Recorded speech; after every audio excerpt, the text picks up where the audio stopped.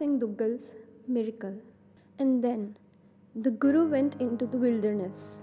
It was very hot. The scorching sun beat relentlessly on rock and sand. The scrub and teas were withered and burnt, and it was absolutely still. Not a man for miles around, not a trace of life. And what happened then, mother? I asked anxiously. The Guru walked on. He was lost in his thoughts. His disciple got very thirsty and begged for water. Water in that place, the Guru said. Man, have patience. Thou canst drink to thy heart's content when we get to the next village. But the disciple was extremely thirsty and would not listen, so that the Guru became very anxious. There was no water in that wasteland, and he knew that when the disciple became difficult, he made things difficult for everyone else. The Guru explained once more, "There is no water anywhere. Resign thyself to thy fate and be patient." But the disciple sat down and refused to move another step. The Guru was amused at the disciple's stubbornness and closed his eyes to meditate. When he opened his eyes, he saw the disciple writhing like a fish out of water. So the Guru smiled and said, "Brother, on the top of this hill there is a hut, in which dwelleth a dervish.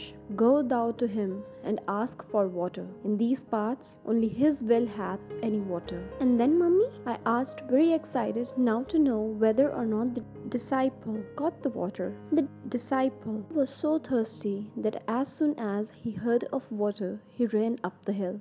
The hot afternoon, the thirst, and then the uphill journey. He found the hut with great difficulty, and when he got there, he was out of breath and drenched in sweat. He salaamed the dervish and begged for water. The dervish pointed to the well. As the disciple moved to the well, a thought came into the dervish's mind and asked, "Good man, whence hast thou come?" The disciple replied, "I am a companion of the great Guru. We have walked into this wilderness and I grew very thirsty, but there was no water down below." When the dervish heard of the Guru, he was full of wrath and turned the disciple out of his hut. So he came down again to the Guru, quite tired out, and told him of what had passed. The Guru listened and smiled. "Go back," he advised. "This time with humility in thine heart. Tell him that thou art the companion of another dervish." The disciple retraced his steps, cursing and muttering to himself, but the dervish refused to budge. "I will not give a drop of water to the companion of an unbeliever," he said, and turned the disciple away. Now the disciple was in a very bad state. His lips were parched and cracked. He felt that he was going to die. The Guru heard the whole story. "Praised be the Almighty, the Formless One," exclaimed the Guru, and asked the disciple to go to the dervish yet another time. The disciple did as he was commanded, and for the third time climbed the rocky hill. He fell at the feet of dervish and asked for just a few drops to slake his thirst. But the holy man was consumed with the fire of hate and harshly refused the disciple's request. "If thy Guru styles himself a holy man," he taunted, "cannot he give his disciple a palmful of water?" The disciple came back and collapsed at the Guru's feet. The Guru patted him on the back and asked him to be of good cheer.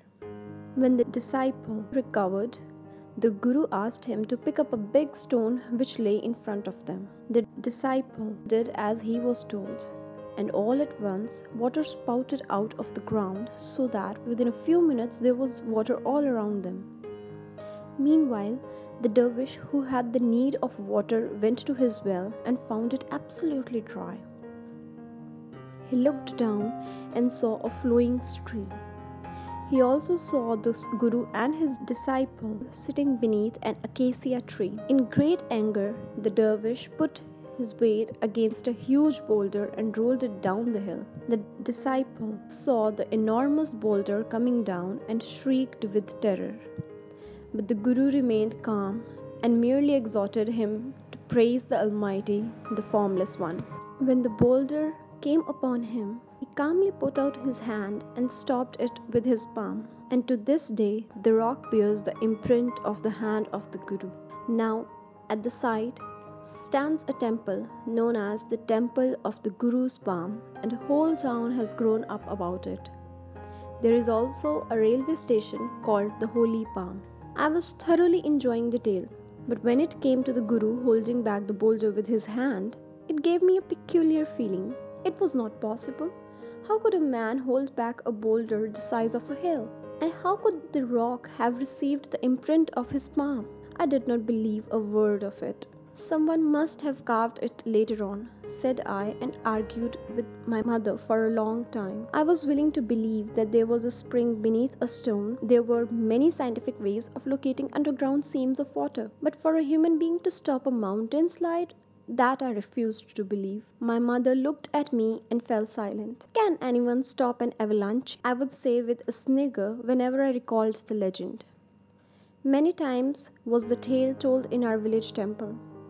But the business of holding back the boulder was too much for me to stomach. When they told us the same story at school, I protested and began to argue with the teacher. Nothing is impossible for men of faith, replied my teacher and silenced me. I remained quiet, but did not believe a word of what he had said.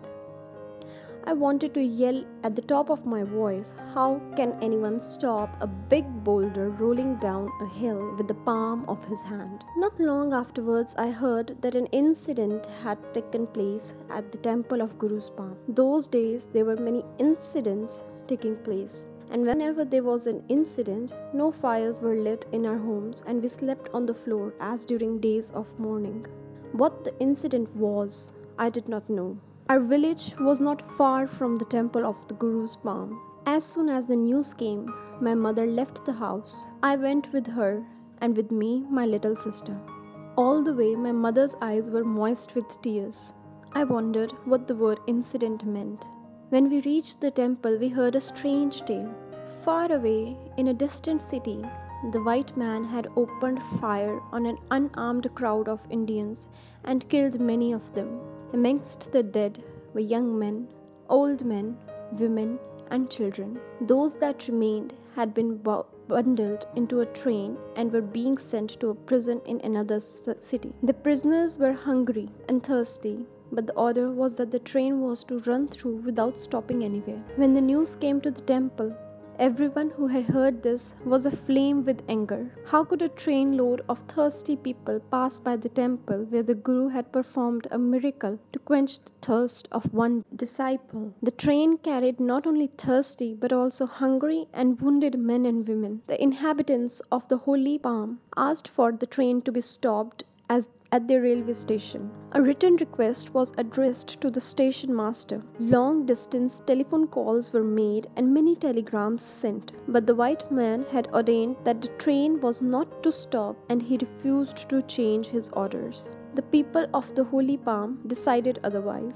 They piled the platform high with loaves of bread, curried lentils, sweet rice pudding, and canisters of water. The train were known to come like the sudden storms of summer and vanish with the speed of hurricanes.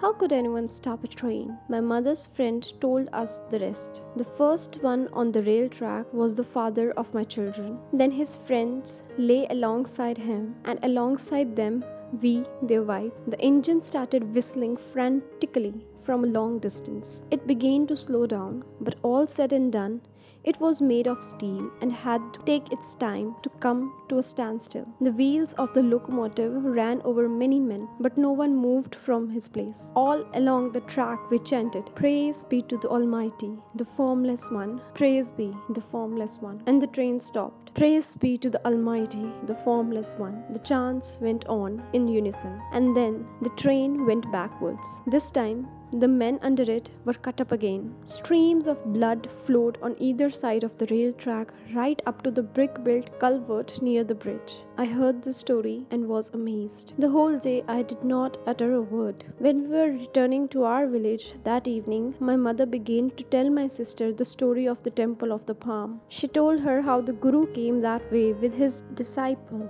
how the disciple thirsted for water, how the Guru sent him to the dervish on top of the hill, how the dervish turned him back 3 times, how the Guru asked his disciple to pick up a rock, how the spring burst forth from under it and the well of the dervish dried up, how the dervish had hurled the boulder, and how the Guru had said, "Praised be to the Almighty, the Formless One," and stopped it with the palm of his hand. "But how can anyone hold back a big boulder?"